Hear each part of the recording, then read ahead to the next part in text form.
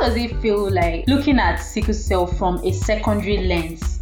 And I'm asking this question because I've actually never asked my sisters and how they have felt, growing up and just watching me in pain, because I have a sister actually that has sickle cell disease. So it was like a double dose for my other two sisters and my parents. So I've never really had a conversation with them talking about, how was it watching? How did you feel having to experience that from that secondary lens? Like, how did it feel? So I really want to know your answer about this. Like, how did it feel watching that whole thing play out? Especially in a serious crisis, that kind of crisis where your chest is paining you, your hand is paining you, you can't sit, you can't lie down, you can't move, like everything is just in pain, like that kind of, like, how did you feel? In that moment, it's just we are all in solution mode. How can we help? What can be done? Medication, you see how we're all calculating. This is one person is handling the leg, one person, because sickle cell pain, you can switch like this.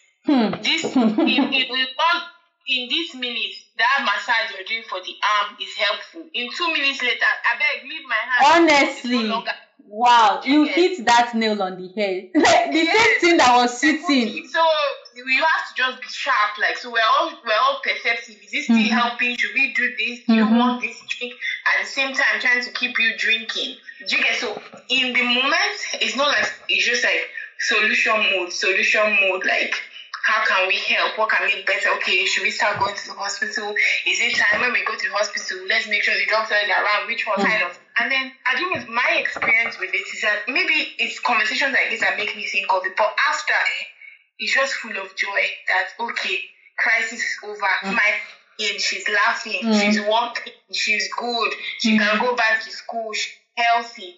And like, we're all in normal. Before we know, we're even arguing about who should watch what. Like, you get, it was very, that's why I say I can't say my childhood was so marked. It was just okay. When all of us, all hands on deck, people we can do. Then after, we're just so happy that she's good now. And those days, whenever my sister's ill and she's now better, my daddy will buy how many Barbies. Before we know, we're begging her for the Barbie. So, the Barbie bribe. Yeah, so that kind of thing. So it was it's now that I look back at it, and I just feel like, especially because it's family, like, even if it wasn't sickle pain, whatever ailment it was, exactly, is for them to get better. And when they're better, you're happy they're better. That was basically it. Definitely. Like, that just really, sums it up, and sort of gives me an insight of how someone looking at it from a different lens would see how the process goes. And with sickle cell, and I know that right now in this time and age, like, things are getting better, but there's still a lot of discrimination and just that whole nastiness surrounding it. How do you react to those sort of like discrimination? Like, how do you feel about when sickle cell patients are being discriminated? And have you ever been in a situation where someone spoke a certain way about sickle cell? Like, have you ever been in that situation? How did you feel about it? Like, I'm not, if you know me, I'm not like the typical overly argumentative, listening type of person. I'm a listener. I'm more of like an introvert type of person. Yeah. There are certain topics that, make you hear my voice. So when people are like, I don't know what this is, speaking false nonsense about sickle cell patients and how they live their life. I am the first to say, like, don't say that. My own family member is fine, like, doing well, looking beautiful, looking hot. My friend looks hot. Don't come and say any kind of thing. Do you understand? I have family members that are in their 60s, 70s, like, thriving and doing well, and God has been with them and will continue to be with them. So it's annoying. That one I'll say is annoying, and it gets me obsessed. I try to re-educate and read, but then I've also come to learn that some people like to stay in their ignorance. Yes. And some people enjoy to stay in whatever narratives they want to build around sickle cell. And that is your own business. Just know that you can't say that narrative around me. But I will re-educate you if you choose to continue believing. I won't like all those, especially like who should marry who, or like I'm married. No, I don't want to. I just say anyone you marry can have any health condition or develop any health. But like I say, some people like to stay in there. It's their choice. It's just that is one thing where, like it's not everything you have to show your view and, fight. I can't be silent. So that means I just can't have to say something. How do you deal with this? Do you always say something, or how do you handle it?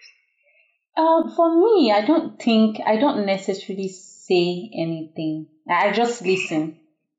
And I don't know if that's so much of a good thing, but because of the fact that for me, when it comes to talking about sickle cell and dwelling on it, like actually having deep conversation and going to have a conversation with someone that thinks that way, I can get really emotional. On a normal day, I'm an emotional person.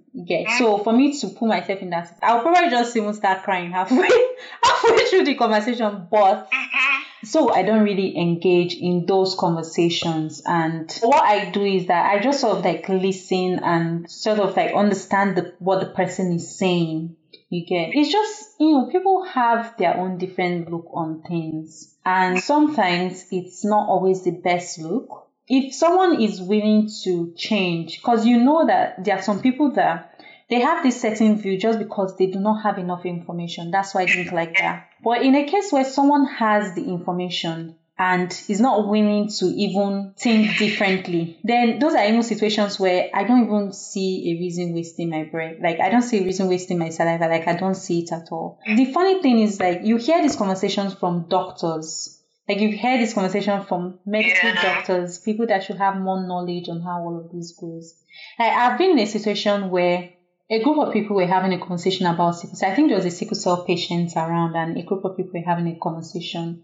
And, they're just talking about, just like what you say, like, oh no, like my brother can't bring a sickle cell patient to the house, so I won't stand for it, this and that, like what kind of thing is that? And they're just saying all sorts of nasty things. So like nasty things that you can't even imagine the things that they've said. But even at that, hearing that, that's not even the worst that I've said or the worst that someone has even directly told me. So I don't know. I don't really deal with those things. I just let them slide because I don't think I have the strength to deal with that. So I just, in my way, find a different way to educate people and pass my message. But it's so sad, the ignorance that still exists. Very sad how ignorant people are with sickle and just all of those things. Like, what do you mean that you can't let your brother marry someone? And first of all, who even says they want to marry your brother? Nobody is checking your brother out. Please sit down. Like, sure. Like, who says want to marry your brother? You just feel like, oh, your brother is that. What of personality? Does your brother even have a good personality? Is it just about, oh, he's AA or whatever it is that his genotype is? It doesn't make any sense now. Like, why you are there raising your brother so high and you're stepping down on somebody just because of something that they had no choice over. Like, you came into this world and this was given to you. That was something that you had to take, whether you liked it or not. Like, you just had to carry it and go about your day and live your life. And now you're now pushing the person down. Like, the person doesn't even have enough. So I don't engage. I really don't engage. I don't engage at all. And so with your experience now, like, how would you react to someone coming to you? And I'm asking this question I want to hear your personal view and your medical view. How do you react to someone coming to you and being like, oh, AS, and I want to marry, this guy or this girl or whatever, and also AS? Like, how would you react to that situation? A lot of the times, these things happen because of lack of education and lack of knowledge. So I used to be really emotional with it. Like, how can you even think about it? But, I've calmed down. I've now come to understand that, they just need to know and need to understand. Like, now I'm very passionate about, having those conversations with them and letting them know. And also, like, in that moment, I'll tell you the truth, like, this is not wise. Medically, even like for your relationship, it is not, because this thing you're doing, there's a huge aspect of it that is selfish, because you're not the one that's going to suffer. Primarily, it's innocent child that might have to, go through this. So think on it. Like, as a medical professional, you can never force. You can just give them the facts of the situation. But my thing now is even getting to people before they fall deeply. You know how when you first start talking to a guy, you have to be a bit casual. You cannot come and say how many kids you want. But I say people that are AS, you have that freedom from the first date. You are allowed. What is your what's your genotype? Let's just know now. What's your genotype can be as casual as what do you like eating? We don't have to wait till we become a bit deep with each other. Protect yourself and to protect your emotions. Like once you have your AS, start is early. Like as early as first meeting. That's now my paroles of like what I advise people. Like if your AS, start is early. You are allowed. It's not too much. If you run away because you asked that, you would have run away anyway. You would have run away. So go ahead. And those that I've always said I'm not for it. I'm really not for it. I don't support it. I feel like I don't support it, but I can imagine how hard it is because I've actually had close friends and family members who have had to like break up with because of this issue. Empathize with them and I respect them a whole lot because we've all been in love. We know how love conquers all, but this is one of those things that I feel like the people that have had the strength to do it, I really respect them because it's not easy. And that's why I'm really preaching before it has gotten to the stage where he's the love of your life. When he's just this casual guy you met or she's just this casual girl you met, if you have that genotype, ask immediately. I feel like genotype is definitely something that you should know about. Like you should know your blood group and you should know your genotype. You'd be surprised how many people don't even know what their blood group is. Like those are two information that you should know. I'm saying ask the other person. Yourself, do you even know your own? Like you have to know your blood group and your genotype. Even in case of emergency, like blood group is very important for you to know now. Like, come on. There are just certain things that you should know about. And for me, like I was asked this question in an interview, a medical interview, and they had asked me about a couple that wanted to, although they said me I was answering emotionally, but I don't know if I was. I'm not going to argue. I'm not going to argue that I wasn't, but I don't know if I was. But for me personally, if someone comes to talk to me and just wants to marry someone that is AS, the thing is just about before you go into something, like know what you are going into. Personally, I would tell you it's not bliss. For the whole family, it's not bliss, and for this child that you're going to bring into this world, it is not bliss. Yes, sickle cell patients go about and do amazing things, and they live a long and full life. Yes, that happens, but life has its own stress already. So why would you not bring somebody into a life like it's already like someone? Yeah, they bring someone into a life and just giving them one heavy luggage to carry into this life. It's very selfish for you to do that. But also medically, because of medical advancement, there are so many ways that you can do that. I'm not in support of the ways, but as a doctor, like if someone asks for that, like you have to provide like those information. Like, you don't have to necessarily be the one that does it, but you give the information regardless. So and that's like I say, you have to medically, you just have to give them all the help. Yeah, you definitely have to do that. I just remembered now how I like that guy. You're now finding out that this guy was we are so not compatible. There's even no way. No way. Chai. That thing just pained me, Shabo. It wasn't. We got over it at the end of the day, but there's no even way. That heartbreak me self, I feel You said you feel I'm like that it was it hits me, Shabo. It was because is it AS couple? Okay, you have a 1 in 4 chances of having a sickle cell patient in each pregnancy. But then for this kind match, how many chances is that one? Goodness. I was so sad about that. But it's just, it's just one of those things and you move on from it and to get over it. And honestly, these kind of things is what makes me think like, I don't know, everyone has their religious backing and everything, but like going through as a patient, you can talk about it as a patient and even as a family, having God has always been so important because like it's where it's like you love someone or you really like someone and you can't be because of the genotype. But how are you supposed to? Like, isn't only God that can comfort that kind of pain? When the getting to know you stage was so sweet. Like, that getting to know you stage was... You just have to say, God knows what is doing. Yeah. Because if not for God, like how else will you make sense of it? Actually, this conversation just bringing back memories. The whole. If you stay focused. But just bring back memories of how that whole experience just played out. Yeah. And it was so nice because, like, everybody just sort of saw it at that time. Yeah, it was so it was like a match made in heaven. But it wasn't a match made in heaven. Wasn't. But like you said, faith is very, very, like, your faith is very. I mean, my faith has helped me in times where it was so difficult and you can't really talk to anyone. Like, you just kneel down and sometimes you can't even talk. You just notice that all you're doing is crying and crying and crying. When all of that, like when you finish crying, when you're on your knees, you're crying, when that whole thing is over, like you just feel better. You don't know what it is, but there's like this better feeling that, things are going to be fine. Like, things are going to be okay. Like, you're going to, it's going to get better. Like, it's going to get better.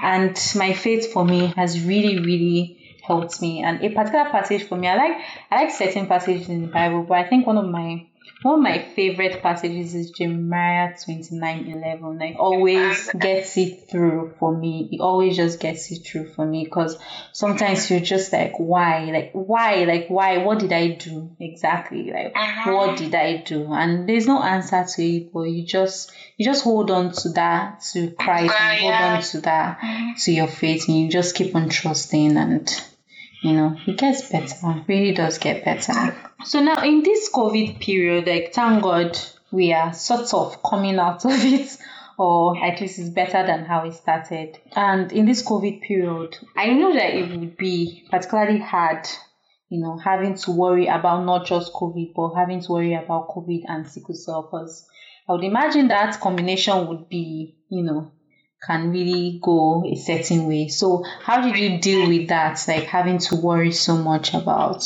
just everything that was going on? I think, like me, when it comes to worry, there are two things I like to bank on. First of all, God, I guess God. And second of all, I like, okay, what can we do? Like, so as a family, we came together and we thank God for, like, God allowing that opportunity for, someone being able to be with my family member where she actually was, in such a way that she did not have to move outside the house throughout the whole thick of that period. Like, food was taken care of, everything.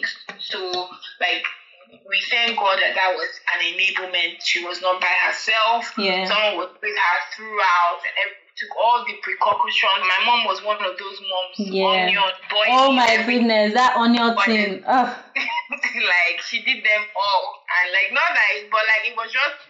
I think my fear would have been at the topmost if maybe my family member was alone, and even like people that matter to me, like you had a support system at that time too. You were with your family and everything, so that gave me a certain level of peace. That everyone I knew that was a patient time, they had a support system, which I think is so helpful if you understand moments like that. So I think you have those occasional moments, but that's why we just spoke about faith and how faith is so helpful. Having God to go to. God just shows up in those points. You yourself, like you being, do you ever have fears for like yourself personally, like this COVID thing? Like, I had fears for myself and I had fears for my family, because I could not just imagine. Like, I had fears in that, I don't want this to happen to any of my family members, because I'll honestly be a mess. And then I had fears of, I don't want this to happen to me, because my family would be a mess. Like, they can't, like, I don't want to imagine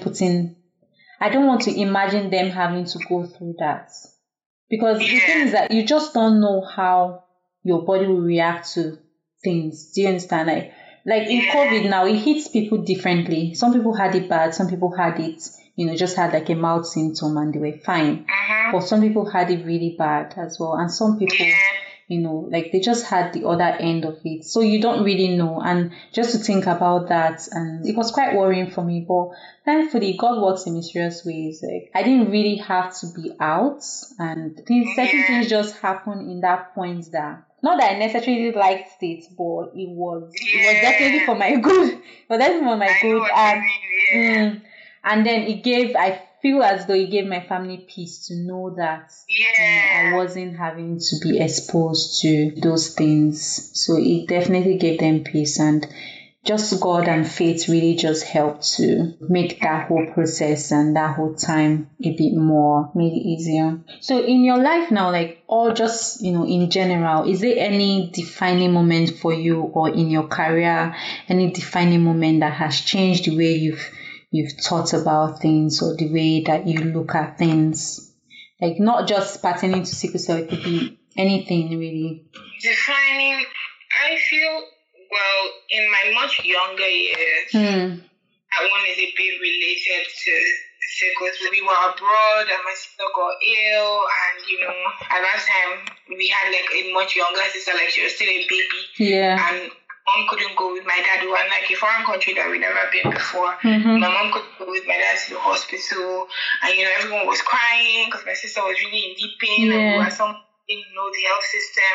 So I remember that time, my dad jumped into the car, put my sister in the back, and was about to drive off because I was like 9, not like old. And I just remember like running after the car and banging on it and just entering. I was wearing anything useful, wearing shoes. And I know it doesn't sound very, dramatic, but it changed a lot in my life because we went to hospital. And that was the first time, like, it was in a more developed country than Nigeria. So, that, pain medications where you can just press. Yeah, and, patient control analgesia. How they just handled her. And when we came, already in tears, my daddy was frazzled. And the doctor just looked me in the eye and said, "We've got her. It's going to be good. Don't cry." Like, the doctor already, like, encouraged my sister. But then he now came and encouraged me because he saw a family in shambles. Like, we didn't know what to do. And that changed my life in the sense of medicine and, the kind of doctor I wanted to be and all those kind of things. But it was just, to today, see, my voice already... Yeah, even me, like, I'm having goosebumps and getting a bit emotional. As small as it sounds, my entire time in St. Nicholas, through the good and the bad, and meeting the people I met, colleagues like you, and even like doctors, like the clinical director of St. Nicholas and everything, a modeled type of person I want to be in this profession, and the type of doctor I want to be, and the type of human I still want to be, and the type of doctors that were able to have a full life, a full family life, at the same time still be so good at their profession. I didn't know St. Nicholas had so much of an effect on me until after now I'm no longer there.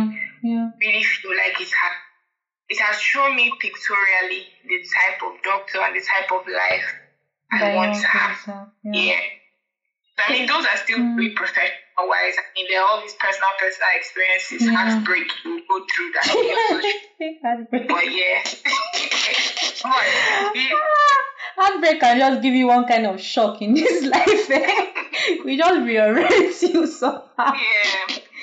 So that story, so was that the exact moment that you knew that you went to be a doctor? Yeah, definitely. That day at 9 years old, it was sure.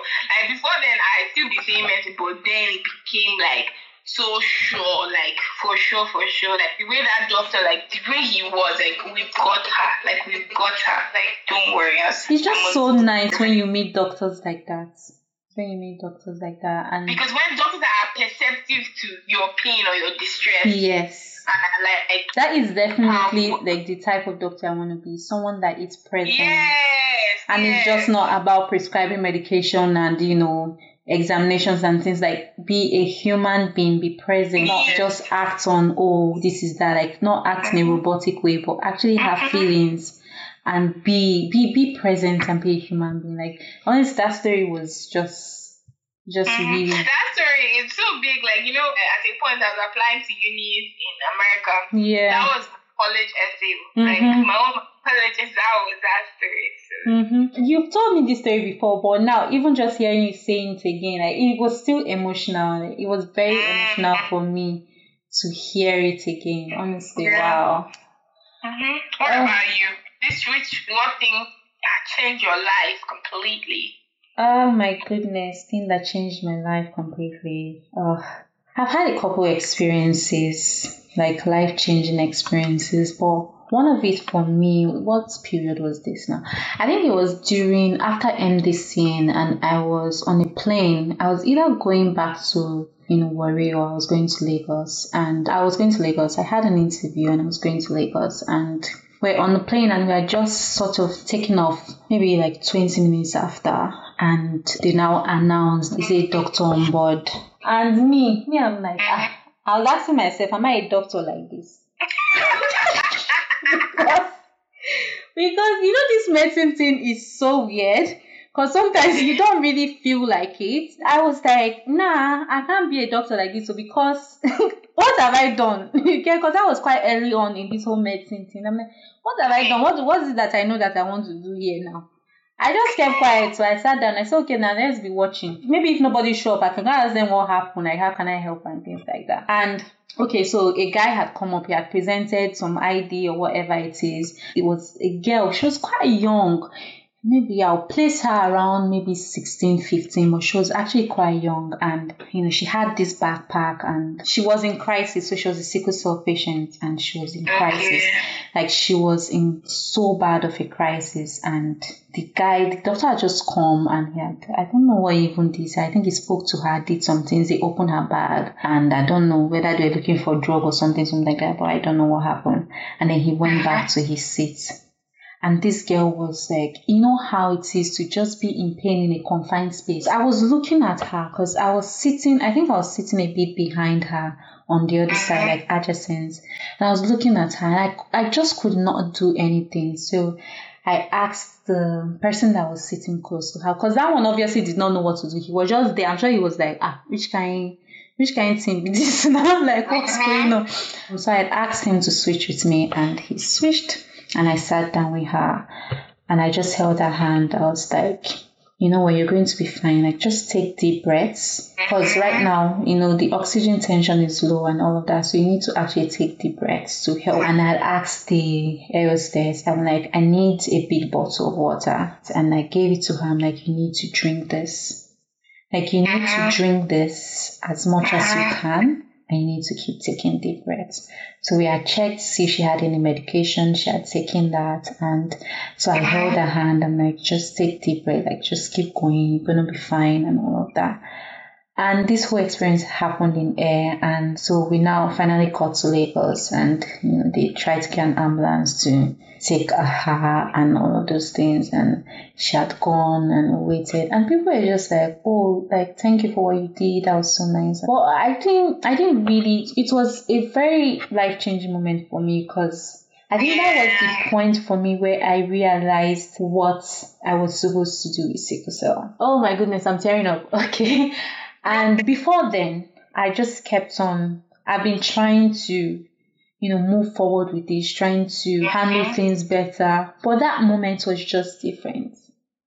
And I remember I sent a message to my mom. I'm like, all these years of praying and just being like, oh, why am I crying? Okay.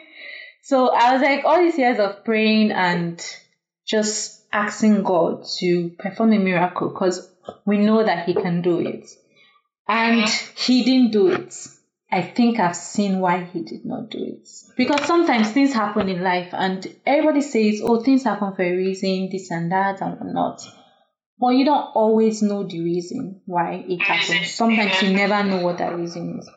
But I felt in that moment that was the reason. That's why I like this scripture, Jeremiah, because around that period, that scripture came to mind. And I was just like, oh my goodness, like, wow. And you know how you just feel something. And I just felt it. I'm like, this is what I'm supposed to be doing. Like, I'm supposed to be doing this. Because at that moment, it wasn't my medical degree that helped me. It wasn't medicine. There was a doctor there, like, that girl didn't feel better by talking to that doctor. It's not like, because you had gone through that. Exactly. Yeah. And it's not as if he could do anything more. Because in reality, what else could he have done? So it's not necessarily his fault. If I had used medicine, I probably would not have done much for her. But using that experience that I've had and what I have been through, and just really reliving the moments where I have my sisters and my mom with me, and everybody's just like, if they take a deep breath, like my mom will bring this water and she's like, you need to finish it. Because this is home remedy crisis management. Like, you need to finish it, you need to keep drinking, and I was able to be that person for her, especially in an environment where she couldn't even get off. We're how many feet up in the air? Like, she couldn't get off. So I can't even imagine having a crisis where I can't sit, I can't stand, I can't lie down, I can't do anything. And you have to sit down because you can't be standing in the plane now. So it was a defining moment for me, and it was what, sort of made things highlighted for me, and it made me more. That's the day Little Cell of My Foundation was born. It was born a few years after that, but it was like, that was it for me. It was conceived. Yes, exactly. Because I knew that I had to do something. Like, I cannot just sit down and say, I don't want to talk about this. I don't want to even acknowledge it. Because in as much as, okay, I was getting better, I'd not even still gone to that point where I was sort of like acknowledging it.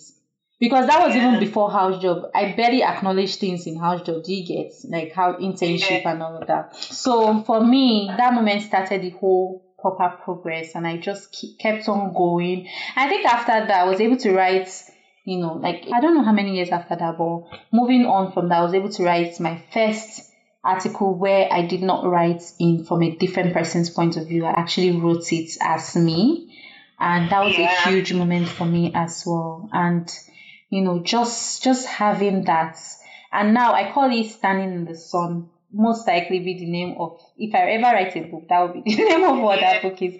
That was your moment. Came out into the sun and you enjoyed. I stood in the sun. That moment was like standing in the sun for me, because under the sun nothing is hidden. Like, you don't really, the sun doesn't care. Like, it doesn't care what you're hiding. It's gonna expose everything. So that's what it was for me, and that is one of the most defining moments for me, was just having to experience that. And I'm honestly grateful for that experience, because the thing is that this girl would probably just think about, how this person helped me, but she would not even realize how much she helped me as well. That would be, if I'm to pick one, that would be the one that was most for me. Oh wow, that was like an emotional conversation. Goodness. Oh my goodness, I'm such, like, I was just tearing up and all. This is why I don't have conversation about experiences when it comes to things, because I don't want to cry. I know that I'm going to cry. Like, I know it. I know I'll just start tearing up. So, so wow, this conversation has really been amazing. And I'm just really glad that I was able to do this with you, because it came. Remember how we were so nervous, and now it's like coming to an end. Like, it was so natural. Like, just getting into that feeling and just having a conversation as friends, and just moving on from that.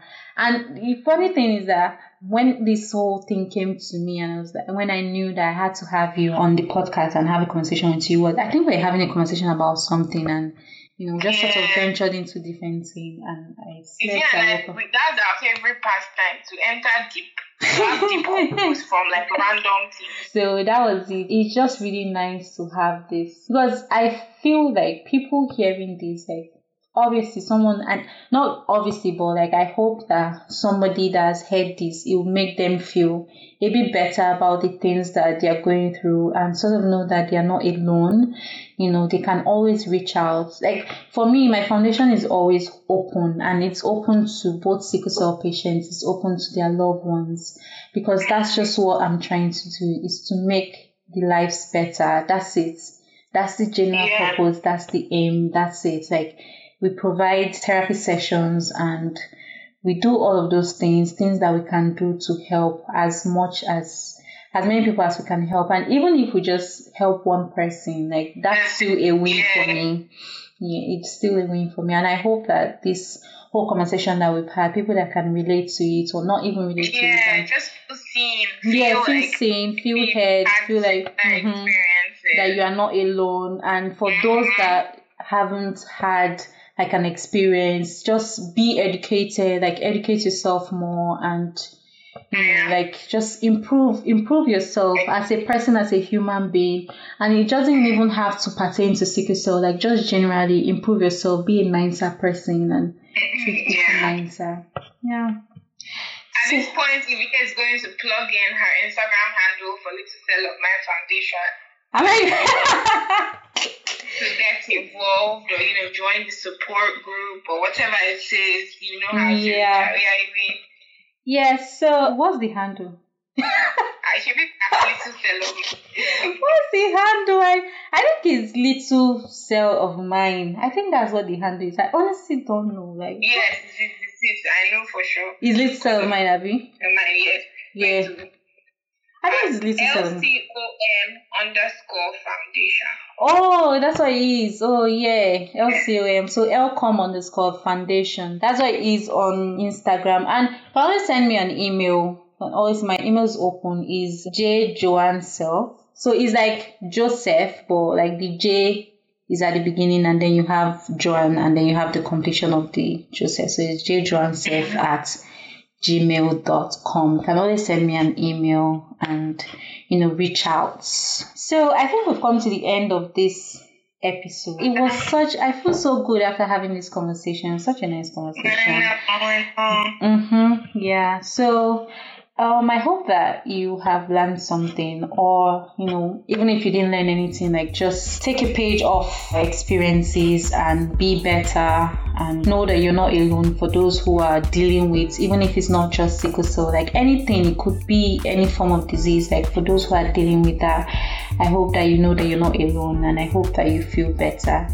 And I hope that you continue to tune in to more episodes of Beyond the Genetics. Bye. Okay, bye everyone. Bye. Bye.